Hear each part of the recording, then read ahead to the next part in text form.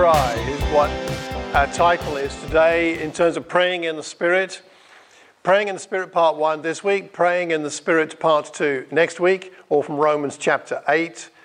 And you've got a handout with scriptures and some points on. You can use that for quiet time material or for further study. I think it's taken for granted a lot of the time in the Christian life that we know how to pray. We can take it for granted that perhaps we should know how to pray, that it should be easy to pray. It should be something that we develop without too much difficulty. But it seems to me, at least in my own experience, that learning how to pray and learning what prayer really means is quite a challenge. It's certainly not a lot of the things I thought it was growing up. And I'm sure it's not a lot of the things I probably still think it is. As the years go by, I realize that I feel that my prayers from a year or 5 years ago were quite immature. And I think, perhaps I've got it nailed now.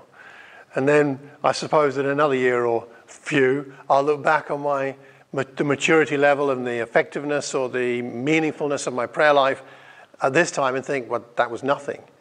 And I know God's patient with us and we're all learning about the relationship with God. But I do think now and again, it's important to stop and think clearly as we can about what the scriptures are telling us about what prayer is about and how we can deepen our relationship with God through prayer. And so we're taking a break from the book of Acts for a couple of weeks just to look at this because it's been on my heart for several reasons I'll share with you, and also because it's formed some of the material I've been teaching on Friday nights down in Thames Valley. And as I've been teaching it, it's changed the way I think about prayer and about the Spirit. I want to bring some of the fruit of that for us here today. So that's what we're looking at. 2 weeks on how the Spirit inspires our prayers. Now, to do that justice, we should also think a little bit about the Spirit specifically. So let's refresh our minds on some of the aspects of what the Spirit is and does for us, like in this passage where Jesus says, I will ask the Father. This is great. He says, I'll ask the Father, and he will give you another advocate or counselor or companion to help you and to be with you forever, the Spirit of truth. This is who we have. And then also, in Ephesians chapter 1, when you believed, you were marked in him, in Christ, with a seal, the promised Holy Spirit, who is a deposit guaranteeing our inheritance until the redemption of those who are God's possession to the praise of his glory. Now, you read a verse like that and you think, there's an awful lot in there that I'm not grasping. But I use that verse as a prayer starter, I would say at least once a week, where I begin my prayer by thanking God that I have the Spirit that guarantees my inheritance. And I love to think about that. My inheritance in the hereafter is guaranteed. It's not about me. It's about the Spirit. And that the Spirit is the seal. The seal. I'm stamped with that seal saying belongs to God, belongs to Christ by the Spirit. I've been sealed. I've been guaranteed. And I enjoy starting my prayers that way because it reminds me of the way that God views me and not necessarily just how I'm feeling about myself right there and then, which is not always terribly positive. But that's something else the Spirit does. And our theme verse for the year is about the Spirit. And in him, you two are being built together to become a dwelling in which God lives by his Spirit. He lives in us as a dwelling, not only personally, but collectively, because he's writing there, Paul, to a church. And the you is plural. You are being built together, you as a group. The Spirit lives in you. God's building something here. So with that in mind, let's go to our main scripture for today, which is Romans 8, starting here in, where are we? Is it verse 15, I think? Yes, in verse 15. And then as we go through this, let me ask you to think about and meditate on what you're learning here about not only prayer, but about the Spirit. So in verse 15,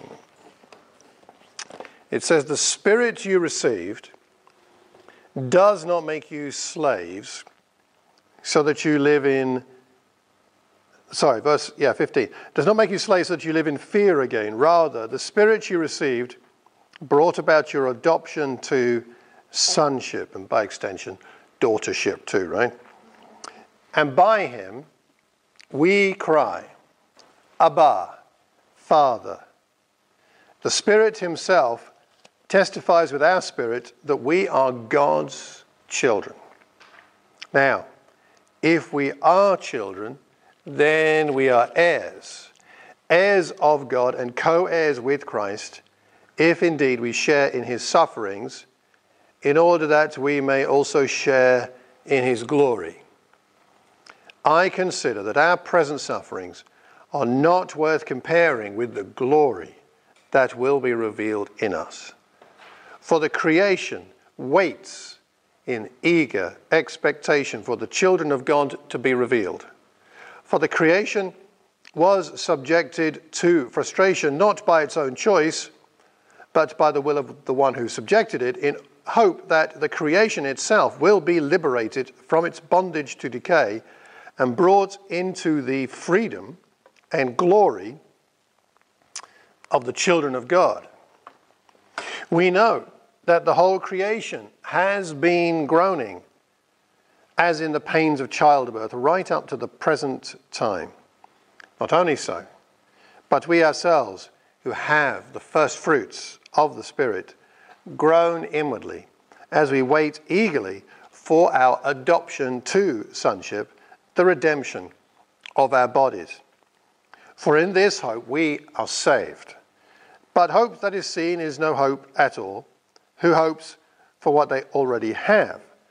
But we hope for what we do not yet have. We wait for it patiently. In the same way, the Spirit helps us in our weakness. We do not know what we ought to pray for, but the Spirit himself intercedes for us through wordless groans. And he who searches our hearts knows the mind of the Spirit, because the Spirit intercedes for God's people in accordance with the will of God. So, what a lot there is in that passage, and we're not going to unpack it all. I want to focus more narrowly on the phrase from verse 15, we cry, Abba, Father. And next week, Abba, Father. But this week, we cry. Two simple points today about prayer. Firstly, prayer is certainly personal and certainly private in some regards.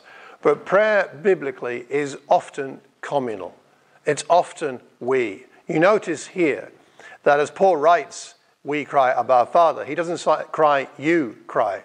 Doesn't say you cry, Abba, Father. It's we cry. He's writing to a church saying we generally together cry. We together. In Luke 11, in Matthew 6, when what's commonly called the Lord's Prayer is given, it's not my Father who is in heaven. It's our Father in heaven, who is in heaven. We need community prayer. We're designed to be people who pray together, who pray for one another, who know one another's needs, and who pray together. It was great having Rob Payne here last week. Great, excellent lesson. And I know we really enjoyed having him, so I'm going to try and get him back as soon as possible. Well, one of the things, I corresponded with him afterwards and asked him for some feedback and his impressions of the service and everything, and he was extremely complimentary.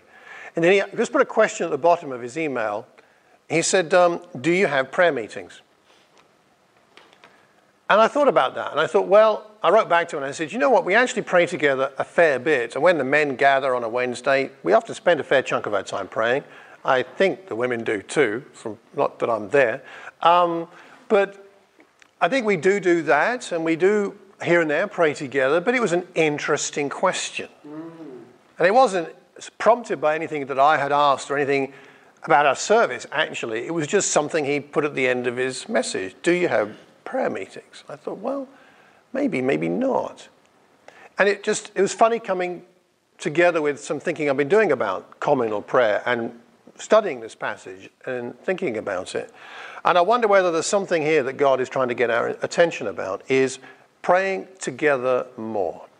Whether as a whole church group or whether as two people praying together, three people praying together, I'm not sure. But if we are going to see Ephesians 2:22 come to fruition, that we're being built together as a building for God, then prayer's got to be part of that, hasn't it? Because it certainly was in the first century. I'm reminded of this in 1 Corinthians 12. If one part suffers, every part suffers with it. If one part is honored, every part rejoices with it. How can we rejoice together or suffer together, mourn together, be honored together, unless we know each other's needs? And part of that is then we can pray about those very things. We pray together, we groan together. We'll talk about the groaning bit in a minute. We cry, Abba, Father. But this is what we do together. In the early church, when they went through tough times, what was their instinct? When they had persecution in Acts chapter 4, what was their instinct? They come together to pray. When Peter is put into prison, what's their instinct? To come together and pray. They pray somewhat faithlessly, you might say, because they're then surprised when he's released. But that's a whole other story. But at least they're praying together. They are together. Do we know each other's prayer requests? We get the headlines, I think, sometimes, because when there's an emergency, which I'll share about in a minute, some of you know in our family, and then we get that message sent around. But what about the day-to-day things? The things that are on our hearts, that are meaningful and real for us? Are we letting each other know what the requests are? Paul talked about his prayer requests, like in 2 Thessalonians chapter 3. As for other matters, brothers and sisters, pray for us. Paul, the great apostle, feels the need to ask others to pray for him. Pray for us that the message of the Lord may spread rapidly and be honored, just as it was with you.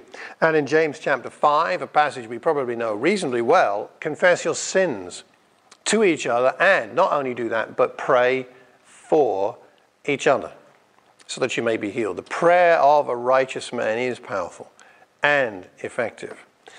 So there's something here about knowing the needs of each other to pray about. There's something here about knowing the sins of each other to pray about. Knowing the deeper levels of the heart and the spirit. Now, as most of you will know, we've had a challenging week, and I'll talk more about that under the cry point too. But just as we had one day this week, we had 3 family members in 3 different hospitals in 3 different counties. My mother in hospital in Kent, recovering from a hip operation. My son in hospital here in Watford, recovering from some things that took him into A&E. And my mother-in-law in hospital in Buckinghamshire, in Stoke Mandeville, because she had a bad foot infection and was laid up there. And so Penny and I were running around between 3 counties and 3 hospitals, and as well as our children moving house and moving them out, moving all their possessions into our garage, which is now completely full to the ceiling, literally. And things are held together with bungees to make sure they don't fall over and crush people as you manage to squeeze by. And Lydia's getting married in 2 weeks, as you know. And so that it's like, you get to the level where it's up to here, and then it's kind of up to here. It feels like it's up there somewhere. And we'll talk about the groaning, the crying bit in a minute, but to know that others knew what our needs were, and to know that others were praying for me, for Penny, for us, was an incredible comfort.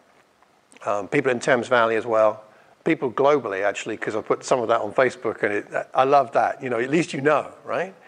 And people pray and ask messages, how's your mum? People I actually don't know who they are, as in they are Facebook friends. But do you know what I mean? That kind of Facebook friend, I actually don't know who that is. But never mind. I know. Thanks, Facebook. It's awesome. But I just confessing my sins or something. Maybe I don't know. But I appreciate the fact that even people I don't remember who they are asking me from some part of the world, how's my mother? And are praying. And we shouldn't. I mean, Facebook's nice, but we don't need Facebook for that, right? We've got each other here. And we need to know each each other's needs so that we can be praying, whether collectively together or for each other. That's the same kind of idea, I think. So let me take a moment to stop here for a second and let's think about this question. What's most meaningful for you from this point? Just this one word, this two-letter in the English word we. We pray, Abba, Father.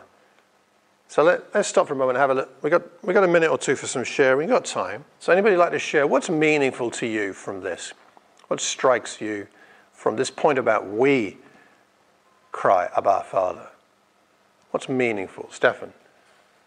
I found from my own experience, even with praying together with people or praying together in the church, that I get to know people at a different and a deeper level. Deeper level. Listening to their prayers. And sometimes they would say something to God which they find hard to express to each other. But just sitting there listening, it bonds.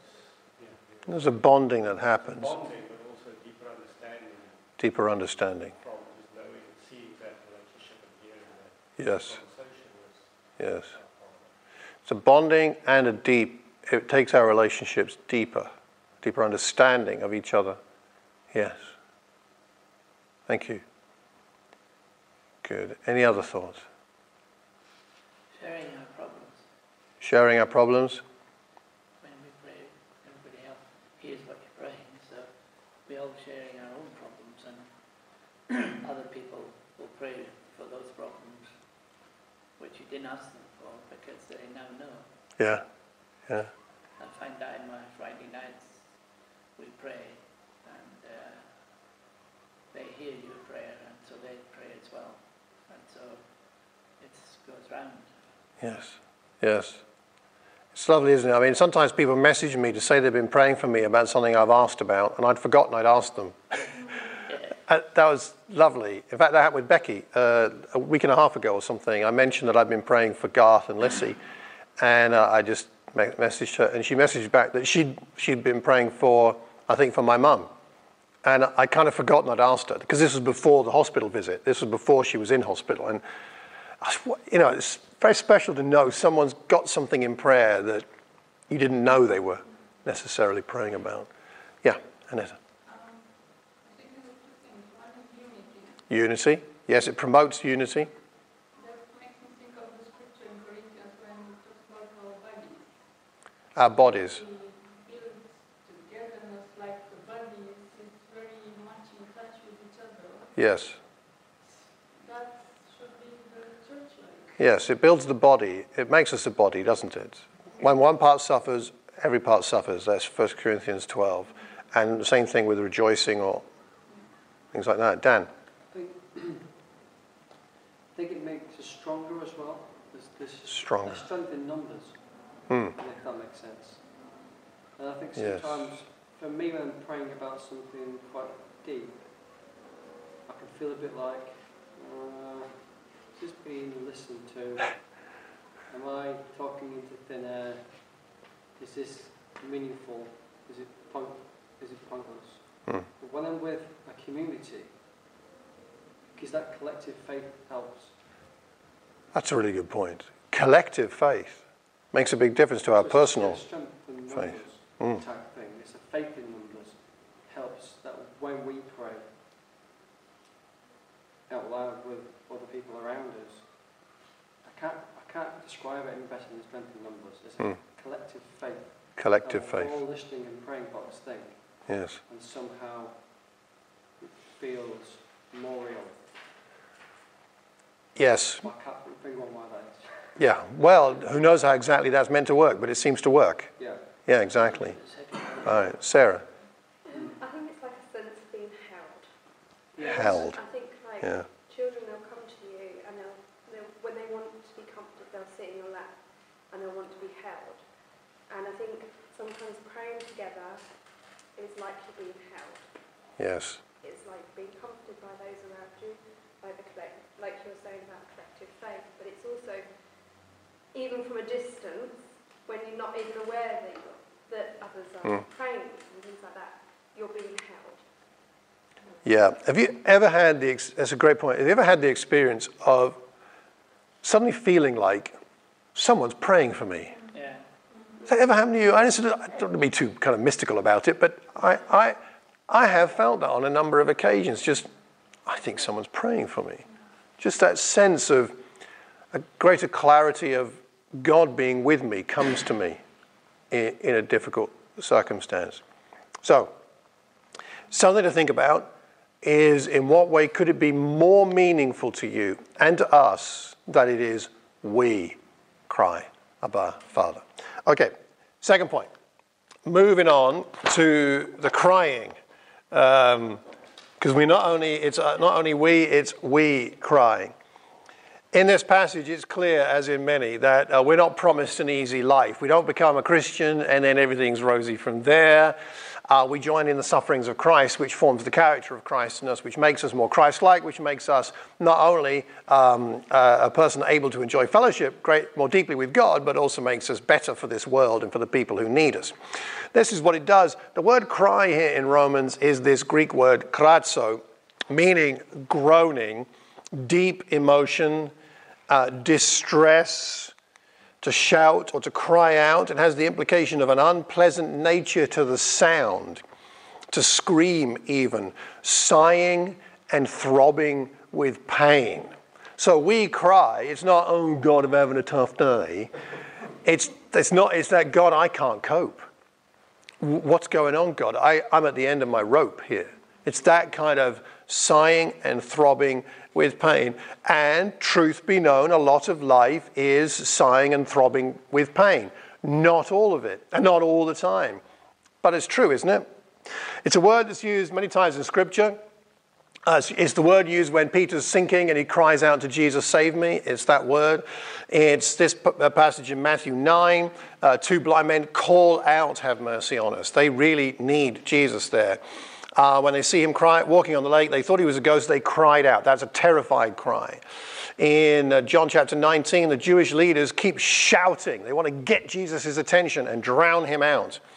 And in Luke 19, if they keep quiet, the stones will cry out. I mean, that's the kind of cry. We cry. What's that conveying to us? That prayer is meant to be real.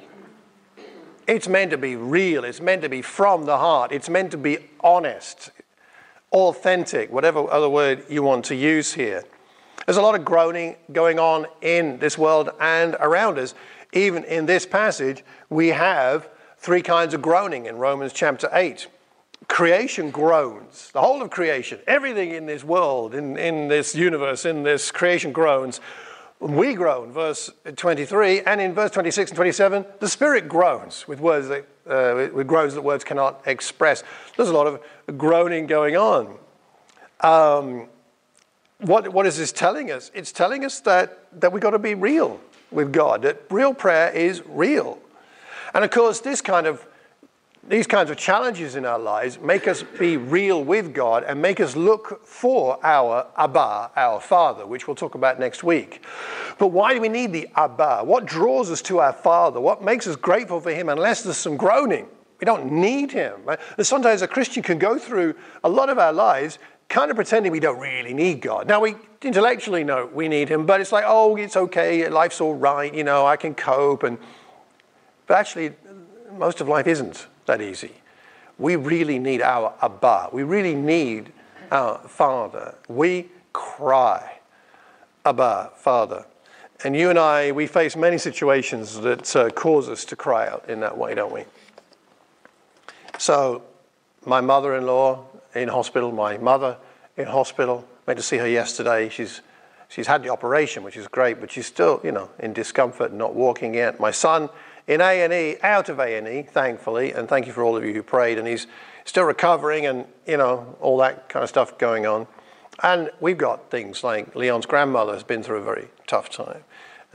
Danny's father-in-law and mother-in-law, and Becky and Sarah, your parents, are going through a tricky time. And we can probably all, put a few things on that list, job hunting for you guys.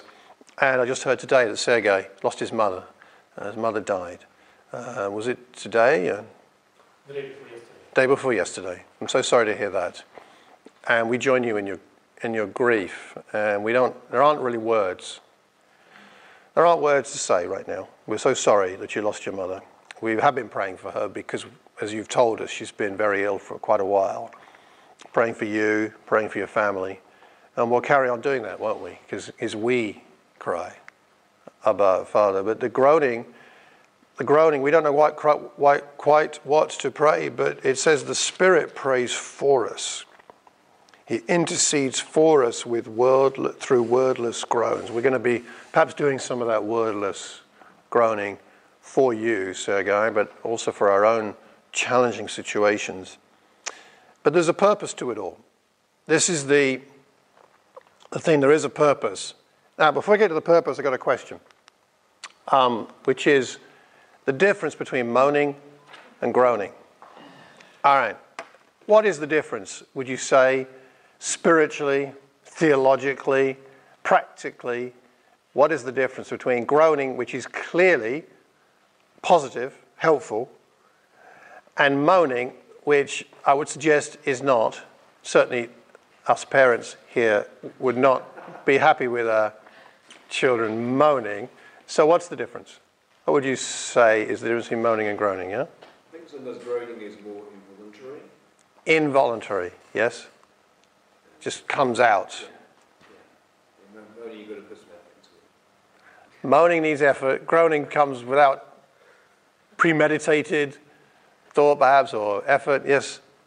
I think it's kind of a difference between need and want. Need and want. Groaning is like something that is needed desperately, or it's something that's needed. Whereas moaning is more like, I want this. And it's kind of like, you're complaining because you haven't got it, sort of thing, I'd never thought about it that way, but that's a really good distinction between need and want. Yeah, Stefan. I think it's similar to what Sarah's saying, but from my own experience, I would say groaning comes from a position of humility and moaning from a position of pride.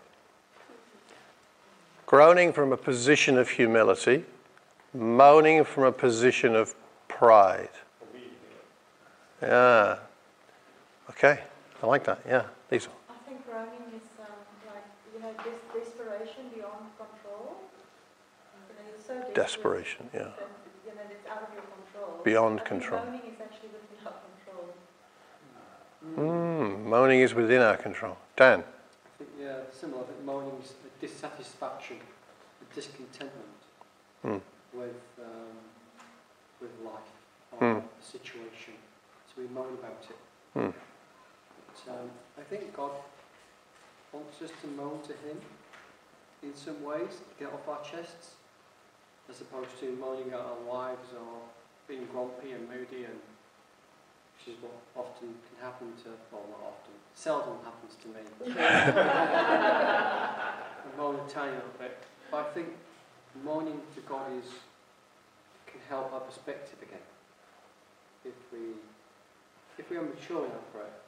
So there's an honesty we need to have with God. And if we're feeling moany, we probably should tell God, right? Yeah. But I think, for me, the difference, and the word moaning is, I don't want to try and define it too tightly, but when I think about, if you like, the positive side of groaning and the negative side of complaining, perhaps we could say, I think of the Israelites in the desert, who've seen the power of God, have been rescued from slavery, are being provided with food and water, and they still moan. Poor Moses. Poor Moses. And how does God feel about the moaning? And the thing about the moaning is it's faithless. So groaning might be a struggle with faith, but it's not, God, you have abandoned me. God, you don't love me. I think it's more, maybe we don't feel loved. We can't see the way forward. But that's not quite the same thing as a decided, God, you have abandoned me. You don't care.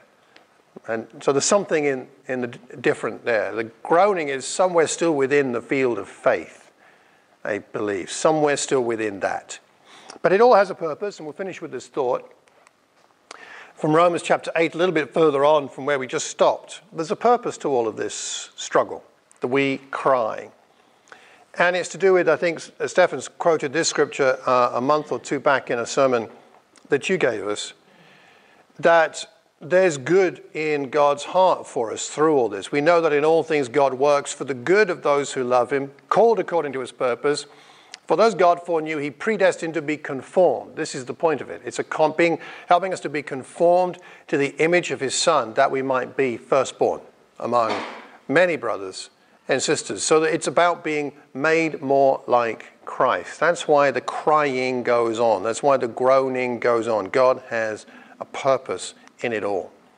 So we'll not discuss this now, but I'd ask us to reflect on what's meaningful for you about the fact that we then cry, we groan, along with the creation and along with the Holy Spirit. And what difference does that make to the way that we pray? The way we pray collectively, the way we pray for one another, the way we pray when we're just praying about our own situations that's going on. Maybe you'd like to do what I've been doing the last 4 weeks, I think it is now, maybe 5 weeks, which is to use those 4 words at the beginning of Romans 8:15 as a bit of a framework for part of your prayer. We cry, Abba, Father.